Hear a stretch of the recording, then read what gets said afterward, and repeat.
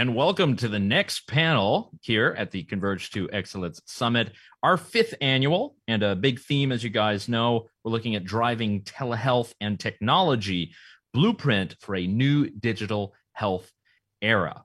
And this is a panel that is very exciting because we have two professionals, esteemed entrepreneurs and doctors who can shed some light on this. To give you a preview of our conversation, we're going to try to go for 30 minutes. We'll see how we fit into that time frame. But I'm Yaël Ossowski, Deputy Director at the Consumer Choice Center. We do many campaigns looking at healthcare, looking at economic freedom and decision rights for patients. But I wanted to put the highlight right now on our two panelists. We have Mr. Omar Dawood. He's the president of BetterUp Care. And we have Dr. Florian Otto, Servus aus Österreich, who is the CEO and co-founder of Cedar Health. Thank you, both of you gentlemen, for being here. Thank you. Glad to be here. So let's just dive into it. The theme that we have for our panel here is optimize patient engagement and consumer experience, how digital health improves timely patient engagement, effectiveness, and experience. Now, I've looked at the background information on both of your companies. It seems as if you're both doing innovative things, albeit in different ways. So if we can start with Omar, let's get a little bit of a sense of as to what your company does and a little bit of background as to how that answers those questions about engagement and patients. Of course, happy to. And thank you for having us on. Exciting topic. So I am the president of BetterUp Care here at BetterUp. And at BetterUp, we, over the past 6-7 years, have built one of the leading organizations for coaching and transformative change, where we have come in and partnered with almost 400 different companies at large enterprise companies around the world and provided global support in which we've provided a very personalized experience based on one-on-one group coaching and other digital tools to support their key individuals in their organizations to really help them promote growth, to support change, and to support employees being their best. What we saw as a commonality in that journey and over 1 million plus coaching sessions is that to be able to actually make progress down that path of growth, a really key first step is to actually have someone work on their mental health, to actually build resilience and mental fitness.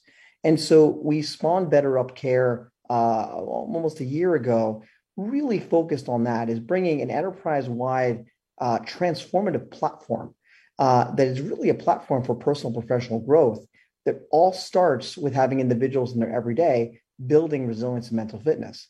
Why does this matter? Because the majority of employees in any company are really not sick, not ill, but also not doing actually that well. Many employees are in this languishing state, as it's been kind of termed in the past. They may have butterflies before a meeting. They may have difficulty prioritizing on a Monday morning with the many things we have on our plates or dealing with personal and professional lives. This is an ability to actually set everyone up for success, to start putting that individual and their priorities front and center, and actually do that from a very personalized perspective. And also kind of very, very different from the way the field has been viewing this concept, which is very reactive. It's not someone has a problem and react to them. It's proactively actually putting this in front of employees. And so we're staying well ahead of that. Very synonymous with what we've been doing in physical health for many years. And it's a concept now to bring to the mental and behavioral health space. Perfect. I think, yeah, that gives us a good idea of what to go off of. So Florian, let's get an idea. Talk to us about Cedar Health and how you believe your company is also addressing these issues. Yeah, sure. Very, very happy to do that. So by means of background, as you mentioned, from Germany originally, and then studied medicine and dentistry and was a maxillofacial surgeon for some time, and started Cedar 5.5 years ago. And started that because of a real personal experience that where my wife had a really bad billing experience in New York. She landed in collections, although it was a great medical experience. So what was the fundamental problem? What we have seen was that usually on the medical or clinical side, on the healthcare visit, there has been over the last, I would say, 50 or 100 years, so much progress. It was absolutely amazing. And when you compare right now, just look into the operating theater, look at all the diagnostic technology, absolutely amazing on what happened there. You have personalized medicine where every patient gets a different treatment, right? And I really think that the healthcare providers have done an amazing stride forwards in getting better there. And that was always their advertising, right? We have the best doctors and the best equipment. When it comes to the administrative experience, it's everything but. That is the fundamental problem. And we strongly believe that you need both. You need to have a good clinical experience, but that becomes table stake. In the US, usually you get a pretty good one. And the real differentiator is the digital and kind of hospitality experience. And what is there the fundamental problem? That the experience that the patients are expecting is driven by what they're experiencing everywhere outside of healthcare. There's this interesting saying that your best experience anywhere becomes your expectation everywhere. And that is definitely the case. When you, for example, right now log onto Amazon, it's personalized, right, to you as an individual. They make it very easy and transparent and immediate to check out there. And that's the same when you hail your Uber. They know already where you need to go before you actually type in anything. That makes total sense. On Netflix, personalizes the queue for what to watch next. And when it comes to the administrative experience, starting with the billing, which is usually the biggest problem, it's a one-size-fits-all approach. Same bill after 30, 60, 90 days, written in CPT, DRG, A&M codes, and of course, not very immediate, not very personalized, not very convenient, or of course, mobile. So Cedar basically tried to address this problem of being the connection between the consumer and the healthcare system to make everything more patient-centric from the beginning to the end, starting with a post-visit billing experience and then going pre-visit as well. Oh, perfect. All right. Well, Doc, don't send me a bill. Send me a Bitcoin Lightning invoice. Maybe we'll see that in the future. So I want to go through a couple of questions here. I think they both relate to the sort of enterprises that you've built and perhaps your experience in the medical field. Looking at sort of individual patients, what can we kind of do using institutions, using companies, using the infrastructure that we currently have? How can we better tailor some of the healthcare services to individual patients? And I ask that question knowing the US healthcare system, how much we rely on our employers for our healthcare, but what can really be done to tailor a lot of the needs of care? And that's, in the beginning, in the end, in the middle, whatever it might be, to those individual patients. We can start with you, Omar, actually. It's a great question. I'm going to take mental and behavioral health and kind of talk through an answer there based on that. It's fascinating. If we look at the last 40, 50 years, the field has been continuously focused and investing, employers everywhere, all around the world, in solutions that support the vast minority in companies. Supporting individuals and designed for individuals that have labeled conditions such as depression, anxiety, stress disorders. When in reality, that's not actually where employees are on the mental health spectrum. Every single employee has a need for mental health support, but those solutions that have been out there, such as EAP solutions, very, very little utilization, not surprisingly, and they're hard to access and they're heavily stigmatized.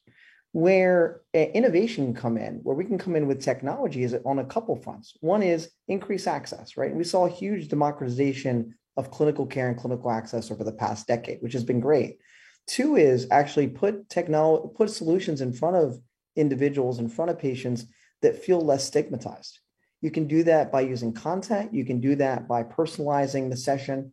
And then lastly here, the ability for technology to actually bring even more quote unquote enabling intelligence to the entire field. An example with that, for example, is we are delving into this kind of part of the field that we're calling precision care, which is that we recognize that every individual that is going to be in front of us that we're supporting as we're building resilience and working from a preventive lens with, that they have different needs.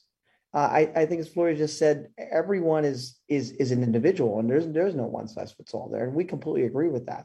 Technology allows you to personalize that experience. It allows you to, combine both tech and humans together, give them additional context around individuals, and then help them find what they need. we use guides, for example, who are humans in our system because we want that personalized experience, but they are directed and have context based on a lot of our technology backbone. That's AI, that's ML that comes in, that's building additional context and giving awareness of an individual's needs that you otherwise wouldn't have as an individual, as a clinician at all. And that's, I tell you, as a clinician, that's really illuminating because it really shines a spotlight on the gaps that you naturally have when you're actually interfacing with patients. For the patient, it feels like a very, very personalized experience. It feels like a human experience, one that's destigmatized. It's complex for patients, employees these days. There's a whole plethora of things that are in front of them, and how do they navigate it? How do you know what's right for you? And so, having a guide to take you through that with a technology backbone that's enabling that individual, it just makes the journey easier, less frustration, and you get what you need as a patient, as an individual. Now, Florian, you're dealing with obviously a lot of administrative aspects, which, as you mentioned, is something that individual patients, that is the absolute worst part of dealing with healthcare. What do you think we can kind of do with some of these services to better tailor them to patients and make sure they are engaged and they actually get what they need? Yeah, it's a great question. And you're totally right. It's probably the worst part of healthcare. I think there has been a survey, and the NPS, the Net Promoter Score of the healthcare billing, was lower than visiting the DMV. So that means a lot, I think. So the question right now, what can we do? There are a lot of things we can do. I think the very first misconception is that healthcare, either providers or payers, think that patients or members are different from consumers. They're exactly the same ones that shop on Amazon, watch Netflix, book their trip on Expedia. So that's the first thing. The second thing is technology helps. And yes, we all talk right now, and Omar, you talked that code, completely agree with you on the personalization. The problem is that for most of the healthcare providers and payers, the current tech stack does not really allow them to do that. So let's not completely crazily innovate in healthcare, but let's just look at other industries that have done this. So travel industry, for example, you had Sabre and Amadeus, which were really good companies in terms of database and infrastructure and having an aggregation of all of the data. And then you had in between the traveler, because the traveler, of course, cannot access these data systems. They're not consumer friendly. You had the travel agent, right? And the travel agent got disintermediated by these consumer-facing companies like Booking.com, like Kayak, like Expedia, and so on. And healthcare, the problem on the consumer engagement will not be solved by the EHRs, by the claims processing systems, because in order to personalize, you need to iterate very fast with data science and with design science. So that's what we do basically at the heart at Cedar. We are running 20 to 30 A/B tests every single time. And with machine learning algorithms, we're shifting most of the traffic to the highest, basically converting item. And what does that result? That basically results in reduction of the friction. Because reducing the friction in every single tiny piece that the consumer is doing increases the time and the energy that the consumer can focus on getting healthy and not need to worry about all of those administrative burden and hassle. So reducing the friction is the number one thing. And when you look at basically every single consumer industry or great product, it is intuitive and it virtually takes the consumer or the patient by the hand and walks them through the process without any obstacles there. And that is our guiding principle on how we develop our software and our product. Yeah, I like that part about friction. In economics, we would call it transaction costs. The cost of having to deal with a new service and get signed up and figure out and do the research. If I had kind of one question, I think it is both on the health side and more on the entrepreneur side. What are the kind of barriers that exist to actually getting customers, consumers, patients to sign up for some of these innovative things? Is it that the employers have such a large say in healthcare? Is it various regulations? Is it just that people are not yet ready to have this much technology present in their sort of healthcare relationships? What do you guys think on that? Either one of you can start. I mean, privacy and security is a huge area of concern typically for patients, consumers, employees. How is my data being protected? And I think at the top of the pyramid, that is really typically the first step, is to ensuring that whatever framework you're creating, whatever technology stack or backbone we're offering, that it's really keeping individuals safe from that perspective. Before we can help people, we need to keep them safe, keep their data safe, and ensure that they feel confident in your service. So I think that's one really important thing. One way to build that confidence as well is building your brand, right? So when people see a brand that they trust, they're going to be more likely to engage. I think the second aspect is, and it's really a fascinating phenomenon, is if you look at any of the most challenging financial periods in the world, and individuals have a dollar, where are they going to spend it? Well, they're not going to spend it on healthcare, and definitely not on preventative healthcare. They'll spend it on literally anything else. And that's a challenge we have to recognize, because oftentimes you may have the best offering of trying to put it out there, and the direct-to-consumer route is actually quite tough. Now, it is definitely an area that has had great progress, but one way to kind of back into that as well, and to get your offering meaningfully in front of individuals to actually impact their health, is to actually have someone else pay for it. And that's really where working with employers can be super critical, because it allows that burden, financial burden, to be taken off of the individual and allow them to focus on purely the value of what you're putting in front of them. To me, that opens up so many new avenues. And I think that's why we're seeing so much innovation as well, for what employers are putting in front of employees. Interesting. Yeah, I think. Okay, Florian, what do you think? Yeah, I think it's an interesting question, and I might maybe slightly push back kind of on some of the assumptions, because my feeling is actually that the consumer or the patient is adopting it much easier and better than actually the provider or the payer or the employer. And usually the distribution problem and having basically the change management on the provider or the payer or the employer side is much worse than on the consumer side. Because for consumers, yes, of course, it needs to be intuitive and simple, the product, and they need to trust. So I agree with you, Omar, there need to be the brand or so. But in my opinion, I mean, trust is consistency over time. And if you have a consistent, good medical experience and you have a good administrative experience, you gain trust. So how do we basically, let's say, get towards that and really, I think, can make the next step is the following. There's one problem that a lot of these organizations, and I can say that because I'm a doctor myself, are literally run by clinicians. And by default, a clinician does not want to take risk, does not want to make change. And it makes sense. On the medical side, taking risks is literally not the right thing to do. However, on the administrative or the business side, not taking any risks is risky, right? Because you will be disrupted and you will not be, you'll be pushed out of existence. So in my opinion, the most important is that people running organizations are not afraid of taking risks, of knowing, okay, in case something doesn't work out, you can always go back. This is not life and death. With, of course, a few ground rules, like you need to be HIPAA compliant, you need to be TCPA compliant, and so on. I love that part about taking risk. I mean, that's without mentioning an elephant in the room, we've been discussing risk sort of publicly the last year and a half or so. I wanted to ask sort of one question that's related to this, because we're talking about those consumers and patients, and you say they're better adapting, Florian. The question I would have is, what can they do to be even better consumers of healthcare? Is it by doing this research, like you mentioned, all the things that we do on Amazon and Yelp, is applying that to our healthcare? You say that it is happening, but I wonder if there are things that us as patients and consumers can do a lot better, perhaps if we're trying to get better healthcare services. Yeah, it's a very interesting question. I love you asking that. So my very first feeling is actually that the consumer should not accept a mediocre or inferior digital experience, because they don't do it anywhere else outside of healthcare. Imagine right now if Amazon was doing their marketing, sending the same paper statement after 30, 60, 90 days. Do you think a restaurant would get any bill paid if you don't know how much the menu item cost? You get the bill 30 days later, and then you don't understand that in different items. And of course, it's 3 different bills, one from the kitchen, one from the service, and one for the food.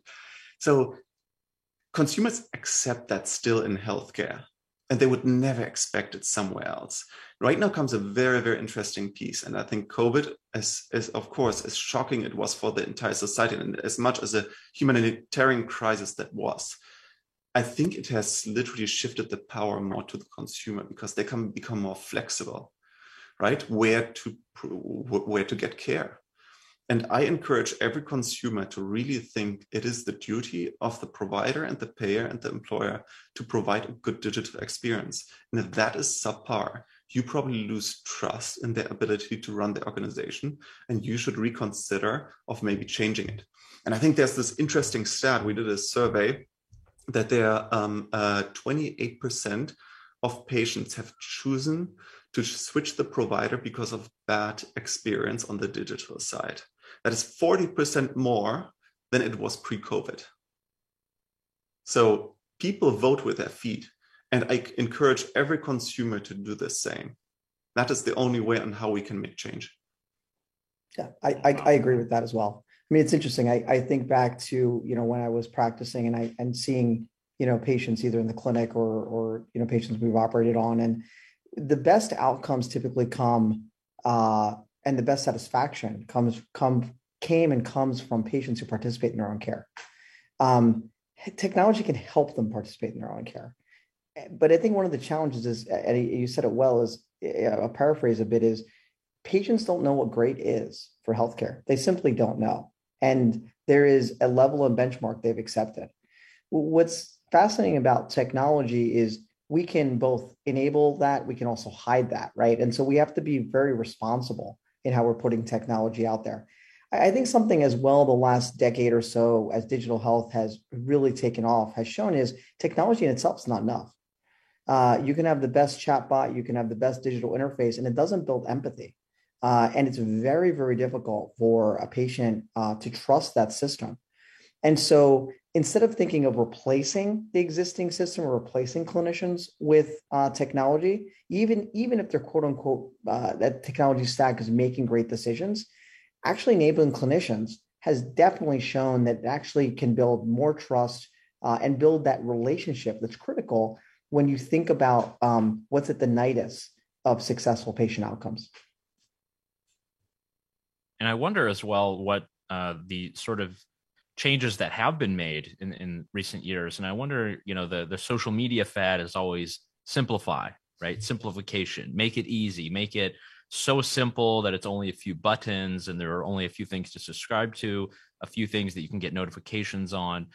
Do you think that simplifying the way that healthcare is delivered and the way that consumers can engage? Because I know the more complicated that things become, you have to sign up for various portals and then you're tossed back and forth and you have to reset passwords. What do you think are the ways forward to simplify that patient experience to make that a lot better? Well, it actually, to me, I'll take an analogy. It's very similar to what's happened in the driving experience over the last 150 years.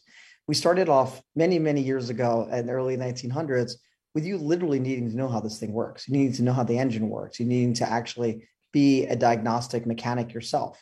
Now it's a push button. It's sometimes not even that, right? It's verbal commands, and who knows how the engine works behind all that interface.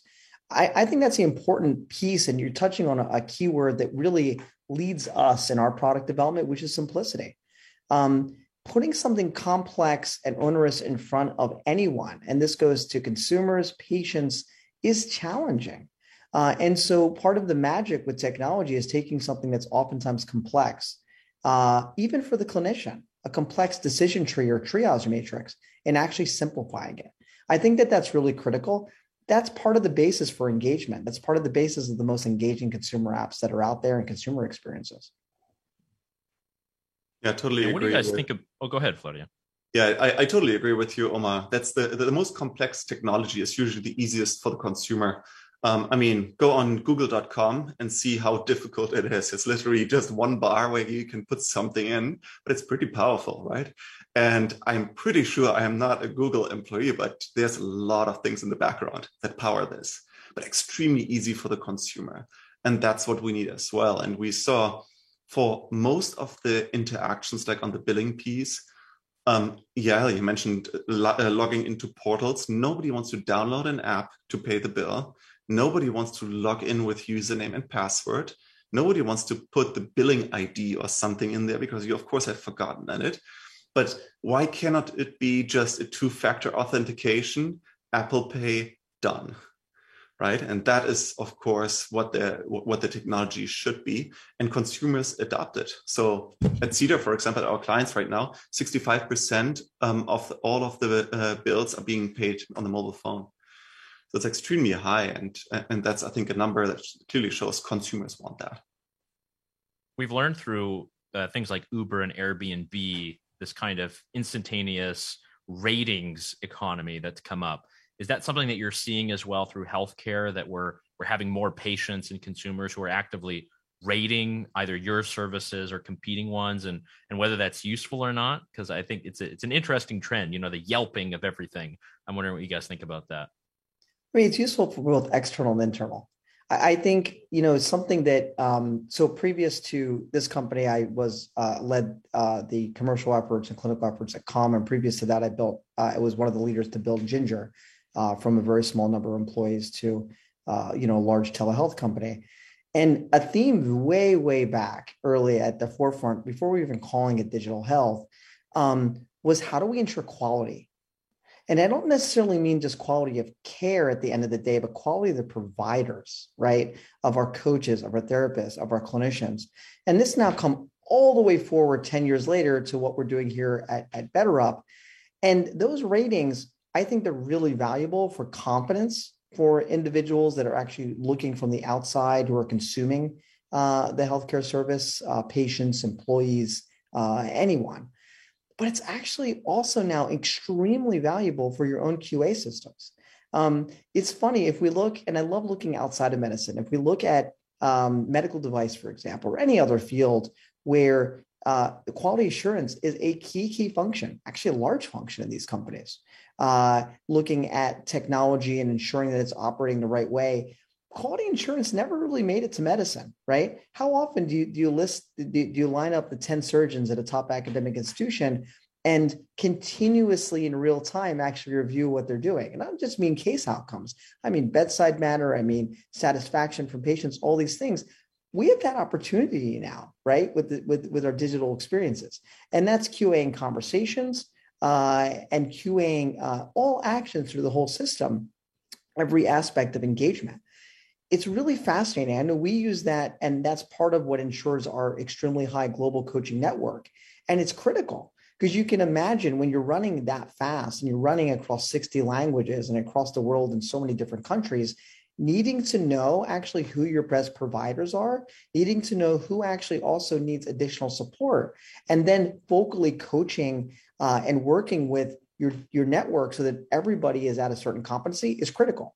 And that's where I see those ratings now being applied even more and being even more powerful. Yeah, I think there's what you're saying is right. And the problem in healthcare, there's complete asymmetry of information, right, between patient and the doctor. Because it's very easy when you go to the hairdresser, you know how long you waited, you know how the cut looks afterwards, and you know whether they did a good job. Very easy to rate. With a doctor, it's much tougher. I don't want to say it's impossible. And I think there are a lot of ratings that make complete sense, and they are literally like black and white, like how long is the waiting time? I still think at a doctor, this is important because long waiting times disincentivize people from coming to the doctor for preventive visits and so on. When it comes to, for example, billing quality, what we are tracking, we of course have a rating system that is, in my opinion, absolutely important and critical. Clinical quality is slightly tougher, not impossible, but by the consumer, very tough to rate because you have an N size of 1. And an N size of 1 is very tough. It's whether you are healthy or not has no statistic value on that. So basically what I want to say is, I think the number one on these ratings, and we, of course, Cedar always gives every single feedback that the patients are getting, giving that over to the providers and also the administrative staff. It matters to them because everybody wants to improve. Nobody on the provider or payer side or employer side wants to treat their members poorly. They want to learn, they want to get better, and they need the tools. And I think feedback is absolutely fantastic on that. And of course, that is with ratings. But I think the feedback and the ratings need to be slightly different than Yelp, because just a doctor, whether it's 3.5 stars or 4 stars, doesn't say much on whether you want to go there or not, and for whom. All right. Well, I think both you guys deserve your 5 stars for today's session. We did a good little back and forth, answered some questions. I think anyone in the audience, if you guys are more curious about both of the companies represented here today, check out their social media, check out their websites. Who knows? Maybe you'll sign up. But I have to thank you guys again, doctors Omar Dawood and Florian Otto. Thank you both very much. Thank you so much. Pleasure.